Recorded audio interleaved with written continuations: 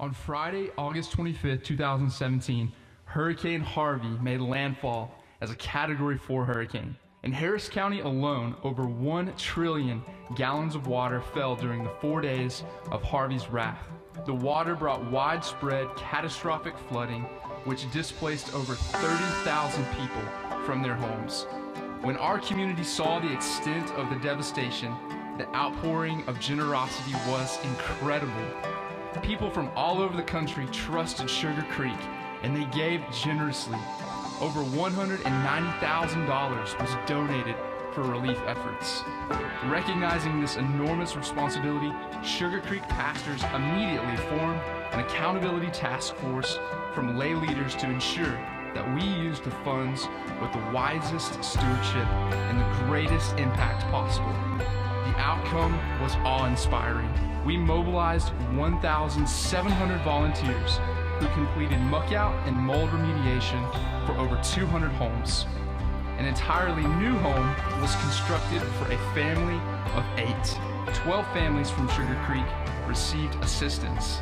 Churches in Katy and Wharton were rebuilt. Ministries like First Baptist Rockport, Attack Poverty, Second Mile, and more received donations to help with ongoing recovery efforts all along the Texas Gulf Coast.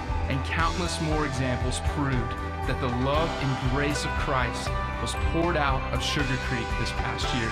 Our gospel teams have continued to engage these communities with prayer, care, and the gospel. Many people who were far from God have come into a forever relationship with Christ as a result of the grace they encountered from Sugar Creek. We made him known by the way we loved and cared for so many. Well, Hurricane Harvey arrived, as you remember, on a Sunday morning, and for the next 4 days after, and that was 1 year from now, 4 days after, it totally changed our life. It deeply affected every single one of us. And some of our members have still not gotten on the other side of it 1 year later. But through all that had occurred, it is amazing what God did. God raised up 1,700 volunteers out of this congregation and used us to touch the lives of people all over this area to help muck out, help clean out 200 homes. Did you know that it cost a homeowner, if they hire this out, $20,000 to have their house mucked out and then sanitized? And we did that free of charge for 200 homeowners. And we did it simply to say that God loves them. And He gave us the opportunity to share Christ with people that did not know Him. Churches all over the country converged upon the Houston area, all over this region, and began to help people in need all over this region. And in response to that, there were many people that accepted Jesus Christ as Savior because of the witness of these believers who came. Here is a God, and only God can do this, take the worst of situations and turn it for good. Turn it as an opportunity to say to this city, I love you, and now my people are coming to minister to you. Only God can do such a thing. Amen. Today is Promotion Sunday at Sugar Creek for the kids, because the kids are back in school now. Yay, God, kids, aren't you thrilled that you're back in school? You're back in school now, and you're promoted to another grade, and so at Sugar Creek, you promoted to another level too. And today is Promotion Sunday. But have you noticed that adults never promote? We get older every year, but we just act like it didn't happen, and nobody promotes. Sugar Creek is in the throes over the next 6 weeks of what I call a defining moment for our church. We've had several as a church over our 43 years. It is a special moment. It is a key moment. A defining moment means, whether good or bad, this will impact this ministry for years to come. And we're in that next defining moment as a church. And over these next 6 weeks, it will tell the story for the next many years of this church's ministry. It is an exciting time to see what God is going to do among us. And as I saw this coming, as I saw this moment emerging, I felt like what we needed to do maybe is to stop for a moment and go back and take a look at our roots and who we are and what we're about. Everyone needs to do that every so often, and every church needs to have that moment every so often to sort of step back and take a fresh look at itself, at our history and what we're about. And so we're in a series entitled Who We Are. Who We Are, a people on mission. And what we're doing is we're addressing this through a series of questions and answers to the questions. For instance, we started with, where do we start? Where do we start? Where is the foundation of all of this? And second of all, why are we here? Why does this church exist? Why does any church exist? Why are we here? And then, what do we value? What matters most to us? This morning, I want us to take a look at the fourth question, and it's simply this: how can we participate? How can we be a part of what it is that God is up to in this church? And I want to talk to you about that today. And to do that, I want to kind of start, if I can, with an illustration. How many of you have ever audited a college course? Not just one session, but an entire course. How many of you have ever audited a college course before? Anybody? In both of the first two services, there were a lot of people that had, and I have. In fact, since I've been your pastor, I've actually audited several courses electronically. Electronics, man, that has totally changed the dynamic. And I've gotten to actually audit some classes. And most of the classes that I've audited, or courses that I've audited, have to do with history because I love it. Bible history and American history are the two things that I just deeply, deeply love. And I've gotten the opportunity to audit. And I got to tell you, it is absolutely amazing. I get all this information, but I don't have to read any of the assignments. All these books you got to buy, all these books you got to read, all these chapters of the textbooks, I didn't have to read any of them. I didn't read any of them. And the tests, I didn't take any tests. All these tests that you've got to take, when you audit a course, you don't have to read the stuff. You don't have to take the tests. It's the best of both worlds. You get the information and none of the hassle. Or is it? The truth is, maybe it's not the best of both worlds, because here's the truth. I didn't learn nearly as much in those courses as the people who actually took the course, who actually read the textbook, who actually read the other assignments, who actually took the test. I didn't learn nearly as much as they did.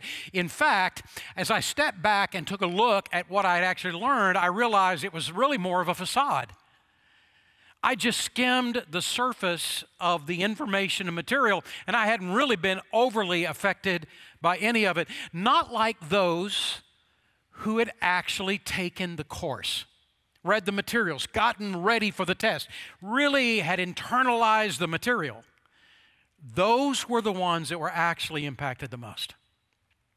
There is a principle, and I wrote it down. It is simply this: a giant part of the learning and the growing process is to take on the responsibilities that are associated with it. And that is true about any facet of life.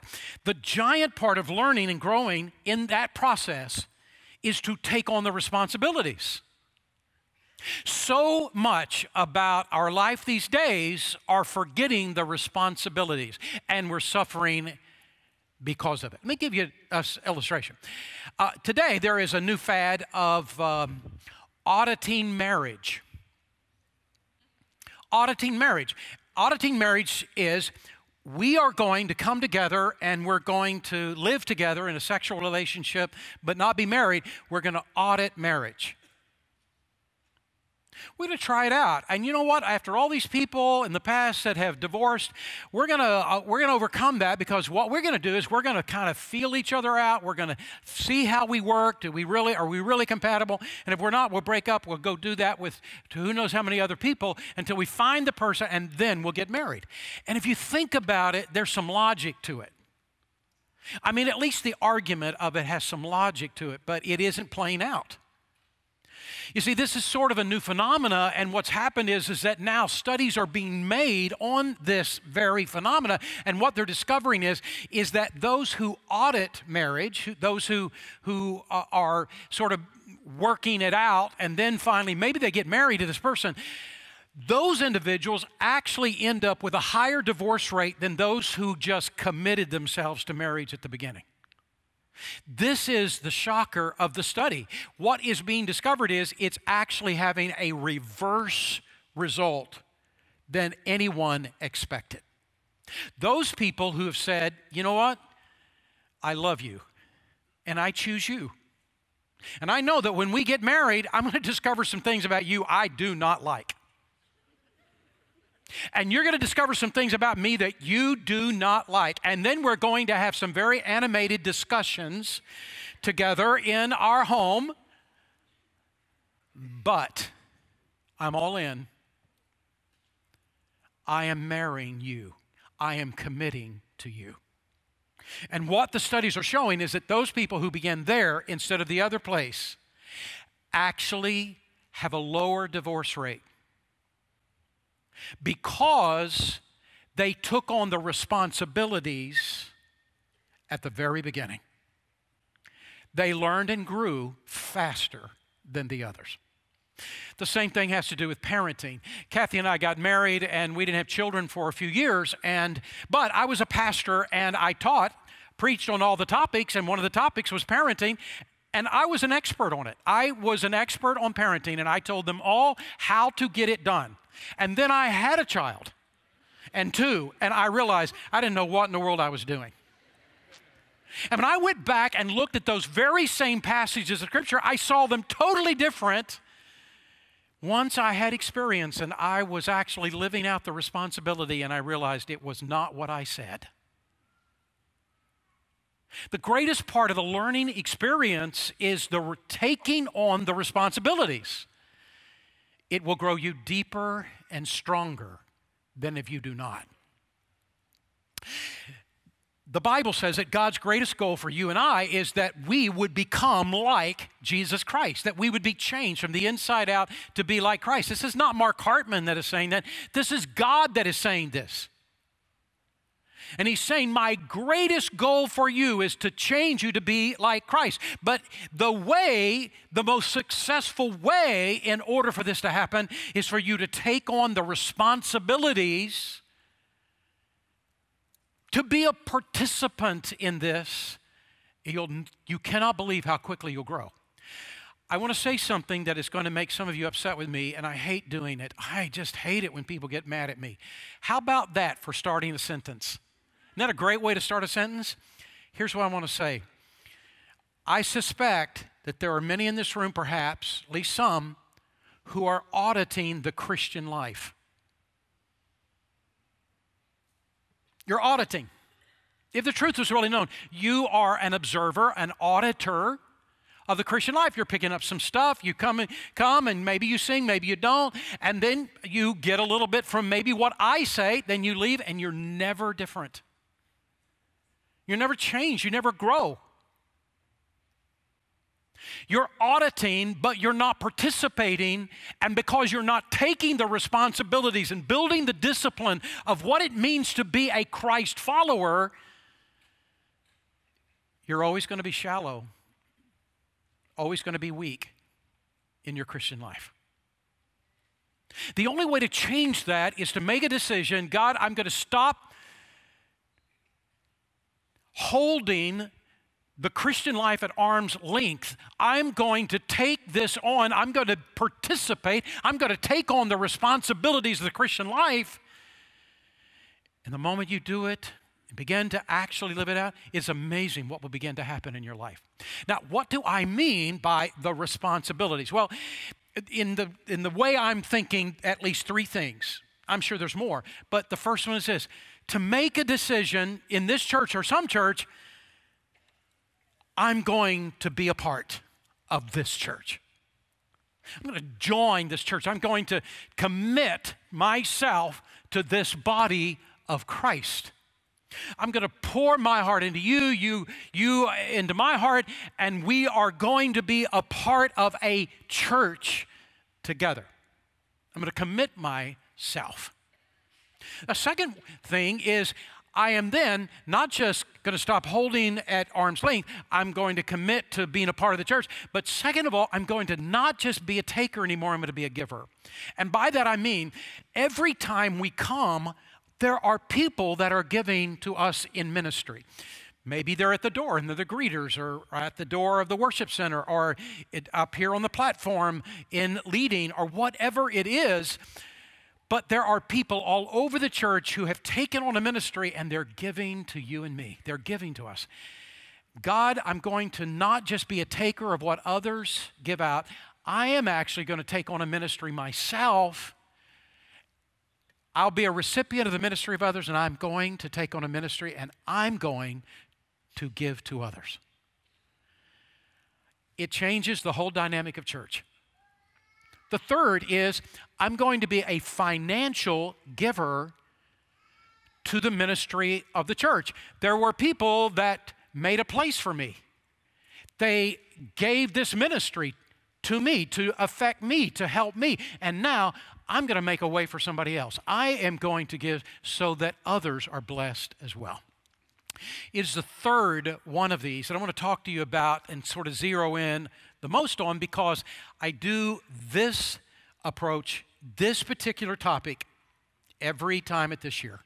I hardly ever talk about the subject, but this time of year, I always talk about it one time.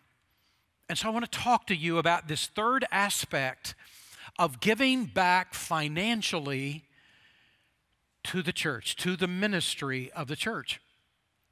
And by this, I'm talking about not a special offering, I'm talking about the 24/7 ministry of the church. I'm talking about giving of our tithes and offerings to the 24/7 year-round ministry of the church called the church's budget, giving to that so that other people are ministered to.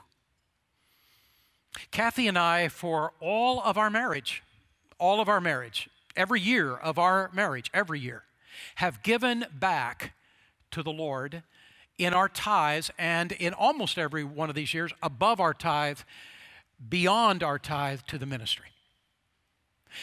There is a verse in Scripture that I want to draw attention to, found in 1 Timothy chapter 6, verse 18 and 19, that she and I particularly love. And it is a passage of Scripture in which God says, you know, I use every aspect of your life to get you ready for heaven, including your money. And notice how he puts it in 1 Timothy chapter 6, verse 18 and 19. Tell them to use their money to do good. By doing this, they will be storing up real treasure for themselves in heaven. It's the only safe investment for eternity. Now listen to what he says. He says that for Kathy and I, that every time we give, after every paycheck, and we give of our tithe and even beyond our tithe, every time we do, we're not just giving to the church, we are actually storing up treasure in heaven for ourselves. In heaven, an investment for eternity. And so are you. Have you ever thought of that? You're actually storing up in heaven an investment for yourself in eternity.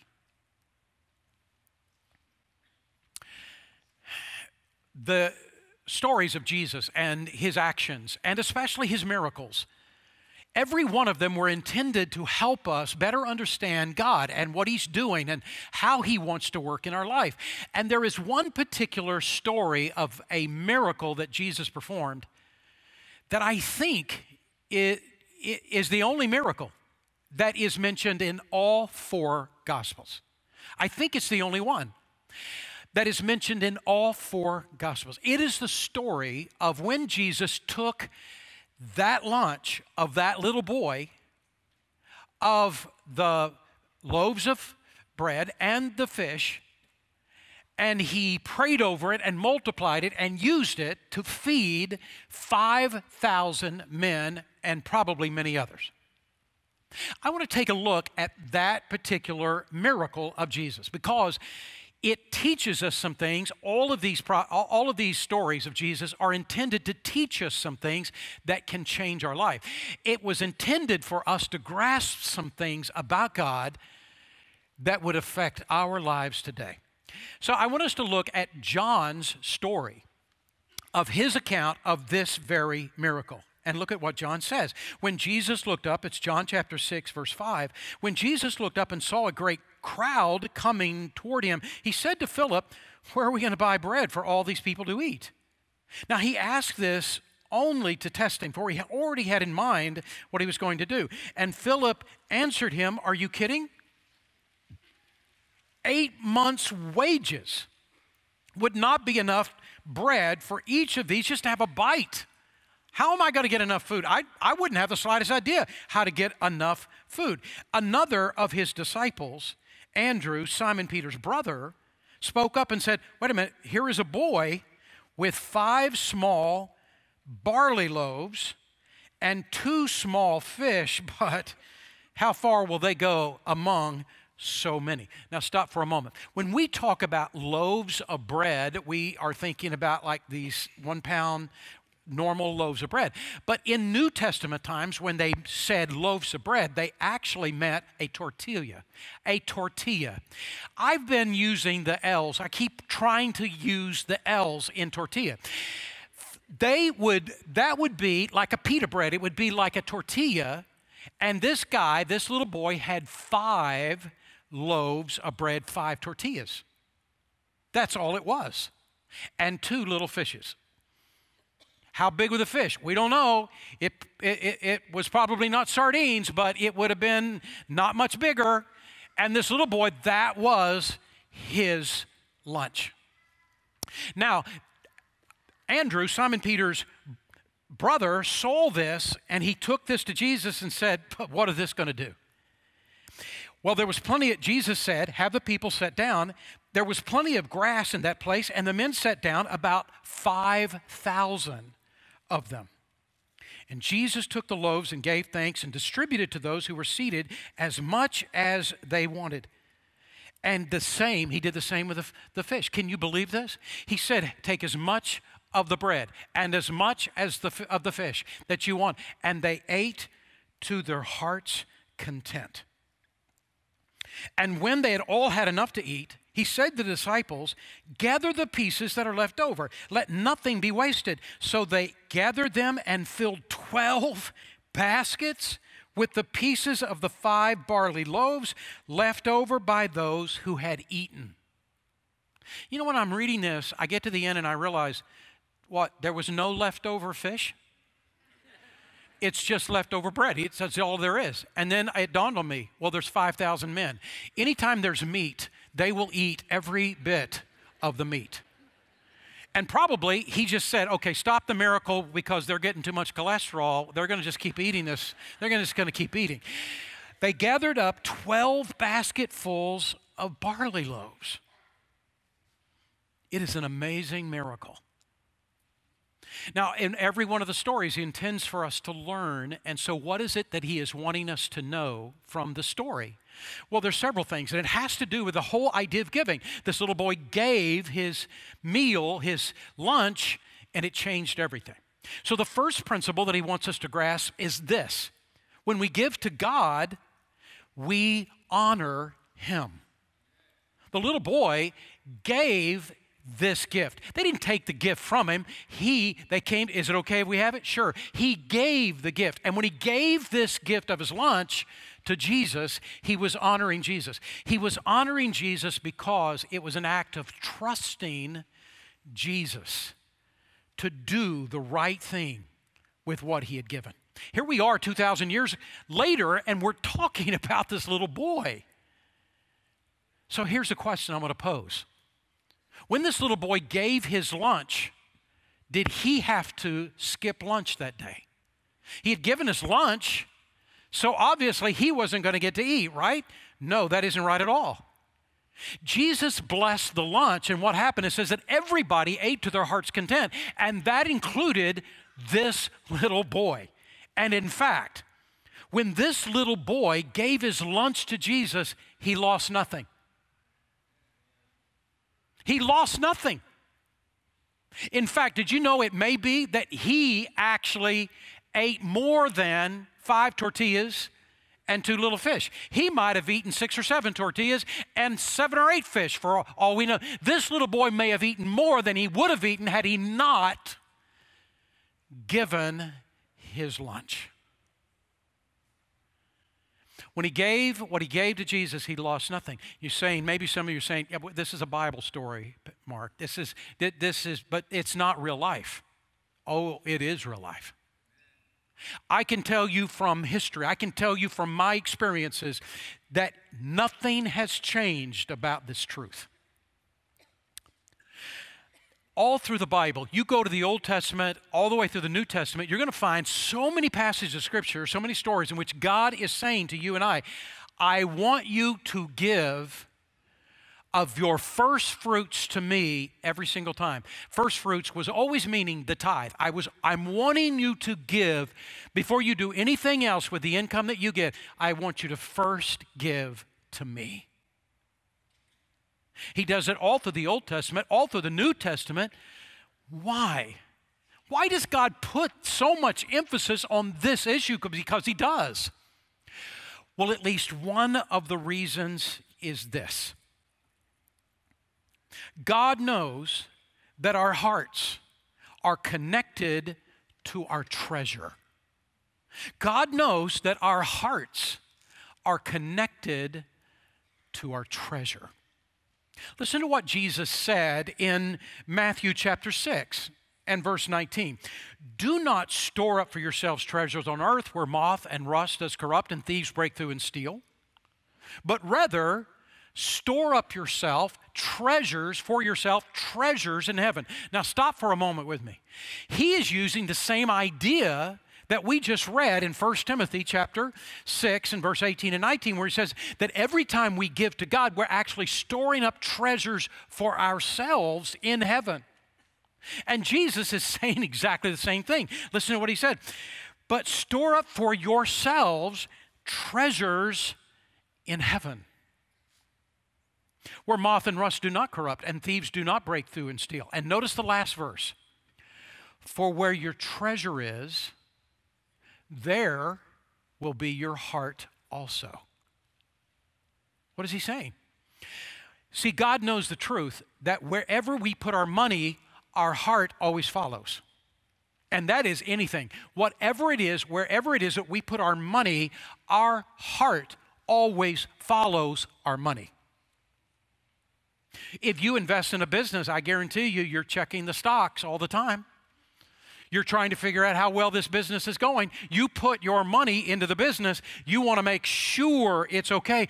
Your heart is now there. And God is saying this to you and me.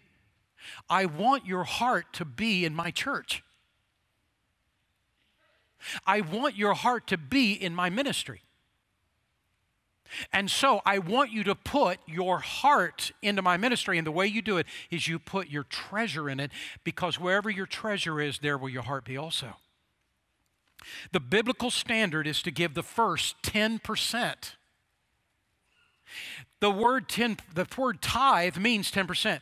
The word tithe that the Bible uses over and over does not mean some gift.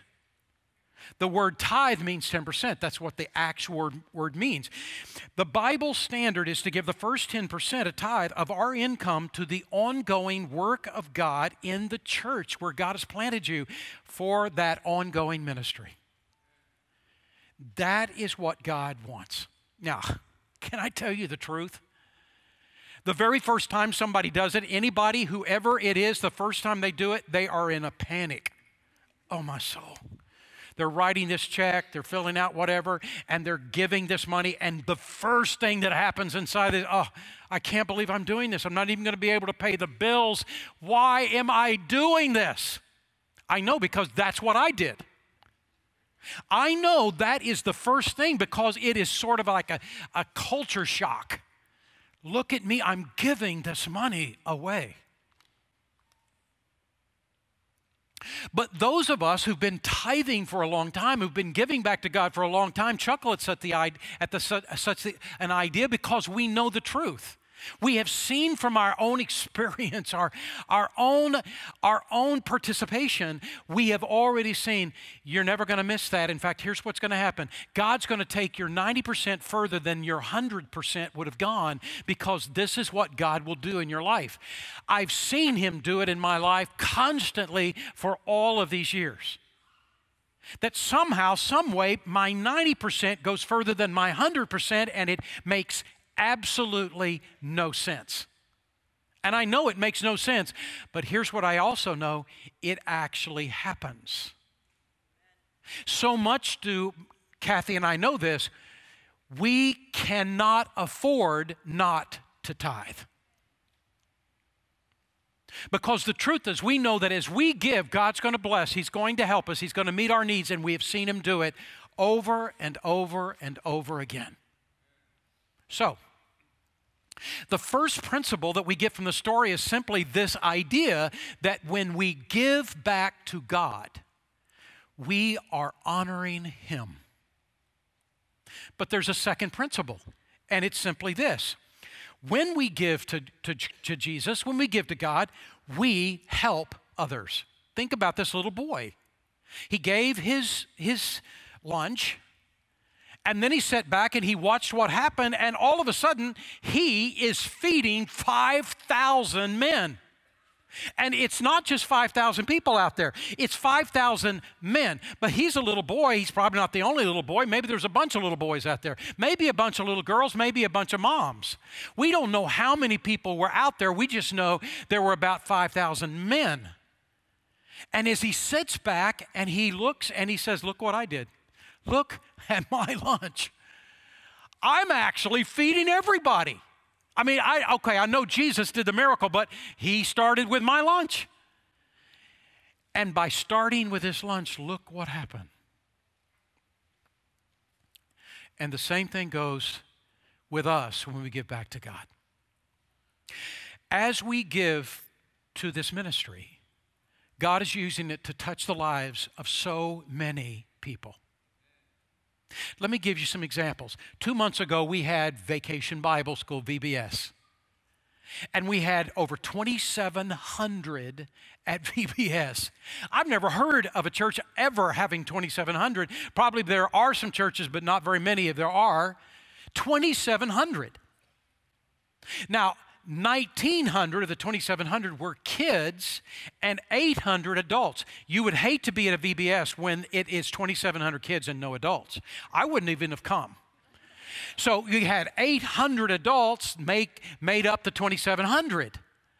And in the 2,700, 1,900 kids, and did you know that 45 of these kids came to know Jesus as their Savior? First time they ever made a decision and gave their heart to Christ. And that's all we know. There may have been more we didn't know. It's fantastic. But I think about all the other kids. I think about, if that 1,900 kids, I think about how many of them already knew Jesus and now they grew a little bit further in their relationship with Christ. And how many of those have never accepted Christ, but they grew a step closer to knowing Him. And all of that was happening in VBS. And for those 800 workers, all of us were blessed. In the things that were taught, in the worship that was done, and the whole exercise of VBS, every one of us were blessed. But it wouldn't have happened if you didn't give. You gave. And it is the only reason VBS happened. There is a whole section of every dollar that you give that goes to missions around the world through the ministry of this church. When you gave this last year to this church, let me finish the whole sentence. We invested some of that money into buying commercial sewing machines. What? And generators. Wait a minute. And sent a team to Nepal. Nepal is on the other side of the world. And sent a team to Nepal to teach a group of young ladies how to use the sewing machines and the generator and make handbags. Why did we do this? Because we had teams that had already gone to Nepal and led so many people to Christ.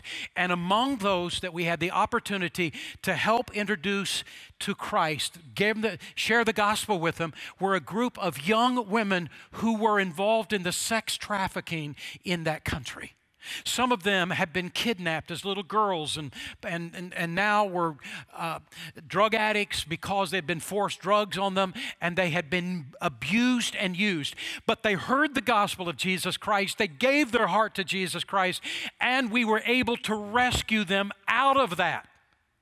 But now what do? Where do they work? In a place that has such poor unemployment, how do we help them make a living? Or do they go right back into it because it's the only way they can survive? And the idea came, let's begin a business. Let's teach them how to make handbags. Let's buy them the sewing machines they need and the generators they need and send a team and train them. And what has happened is that we're training a group of young girls who had been kidnapped and taken into this whole terrible thing, and they've been rescued with the gospel of Jesus Christ, and we have been giving them now an opportunity to make their own way, their own living, and they're making handbags, and we bring the handbags back, and we sell them, and we send every single penny back to them so that they can have a living and keep making handbags, and they're selling them there and selling them here, and we have opened a door of opportunity for them. They're in their church. They're in their church, and they're growing in their faith, and they're sharing Christ with their family. And this all happened because of you. Because you gave. This last year, we drilled so many water wells in so many third world countries in their little villages that have no fresh water. They're actually walking for miles trying to go to some contaminated stream that it's contaminated with animals and all the stuff, and they have microorganisms in them that's killing these people eventually. This is why their lifespan is so short. And we have gone to so many of these villages through Living Water International, a ministry that was started here at Sugar Creek and now has become an international ministry, but we are still deeply invested. And we help drill water wells in third world countries where they now, for the first time in their lives, can drink clean water that is not contaminated. And people are saying, where does this well come from? Well, the Christians did it. And we're sharing the gospel, and many of them are coming to know Christ as Savior. And we're partnering with a church that already exists in that little village, or we're helping an organization plant a new church in that little village.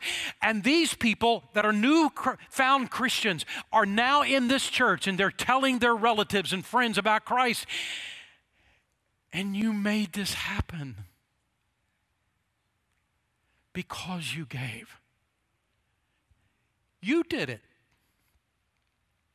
And we're involved in Second Mile Mission Center here that takes care of, in our region, people that are impoverished and are hurting, and feeds people every single day. And every single day shares the gospel of Jesus Christ with them. And so many people over the course of a year come to know Christ as Savior. And Second Mile Mission Center started in this church and grew up.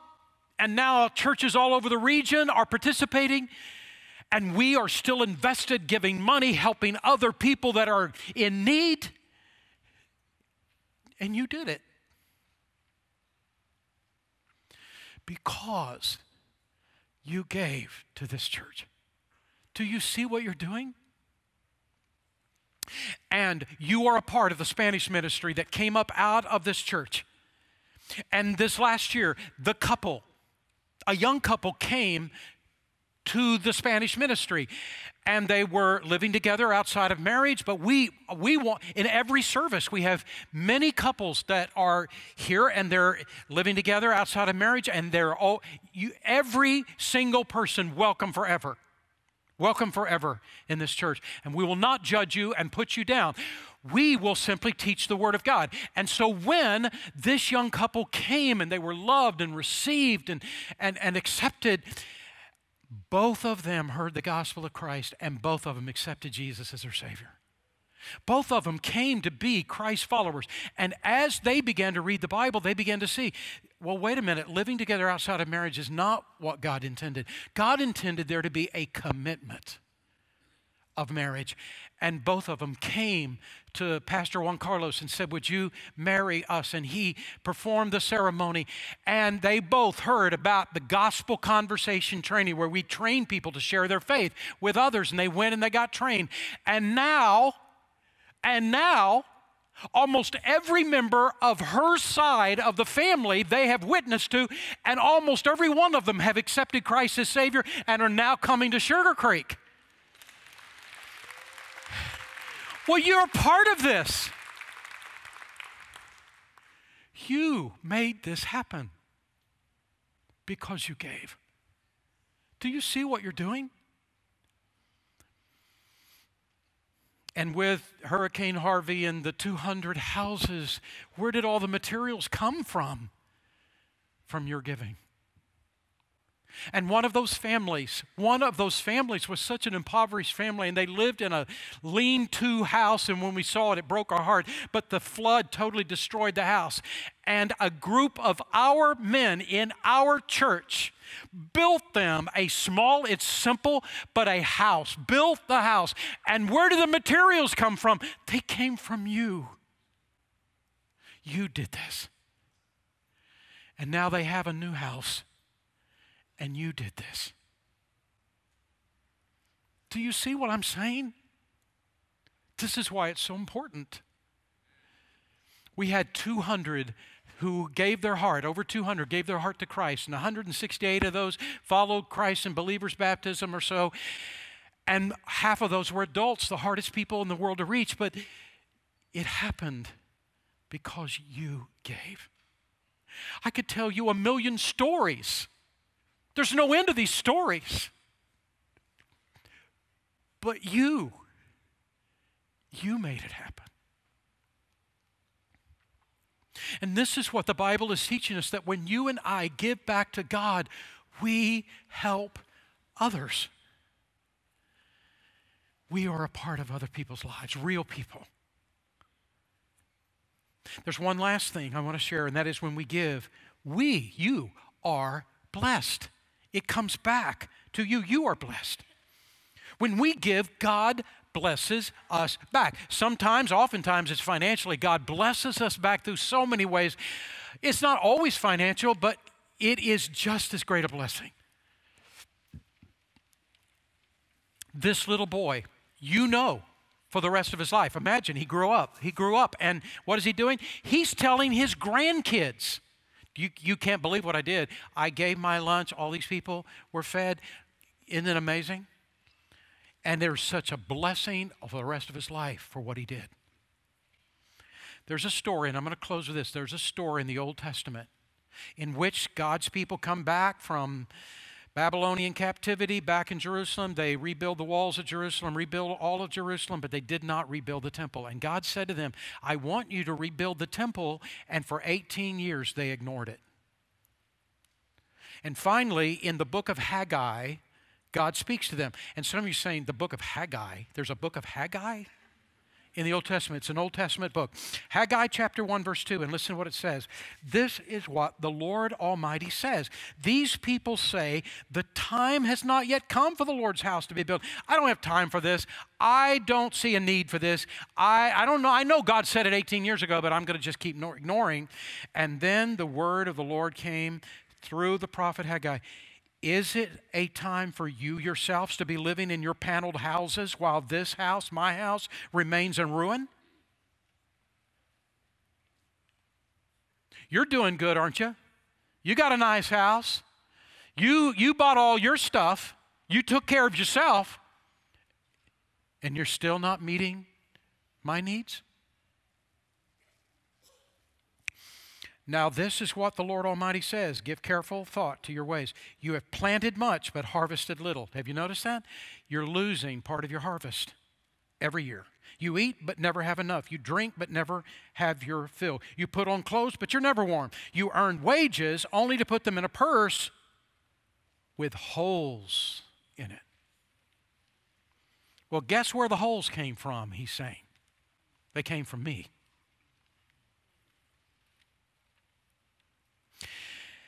Everything's for you. Everything is for you. Everything is for you. Well, let me just tell you, I'm going to put some holes in your pocket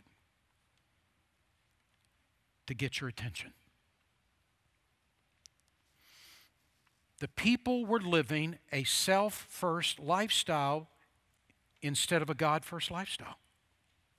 And the consequences of living a self-first lifestyle is that we exclude God from supernatural involvement in our finances. But the opposite is just as true. God blesses us when we give back to Him. So, okay, Mark, what's this whole thing about? Here's the bottom line. I'm challenging you to obey God. Not obey Mark Hartman. I'm challenging you to obey God. Many of you in this church give, and I want to say thank you. Look at what you're doing. Look at how you are affecting so many people's lives. Yay, God, for you. And many are not giving, perhaps. I don't know who gives and who doesn't, so I'm not looking at anybody. I don't know who gives. But listen to me. If you're not, here's what I'm challenging you to do. Begin giving. Back to God and let Him prove Himself to you. Begin today. And if you can't begin today, you're going to get paid this week. Start September by saying, God, I'm going to do what you tell me to do. And there will be panic the first few times you do it. But I'm still going to trust God and obey. Let's pray. Father, thank you for the truth of your word. Bless it. Bear fruit from it, we ask. We thank you, Father, for so many here. And I ask, Father, that you would move in hearts to receive Christ as Savior, to join this church, whatever you're leading their heart to do. And Father, be blessed, because we've chosen not to be auditors anymore, but participators in what you've called us to do. And we pray this in Jesus' name. Amen.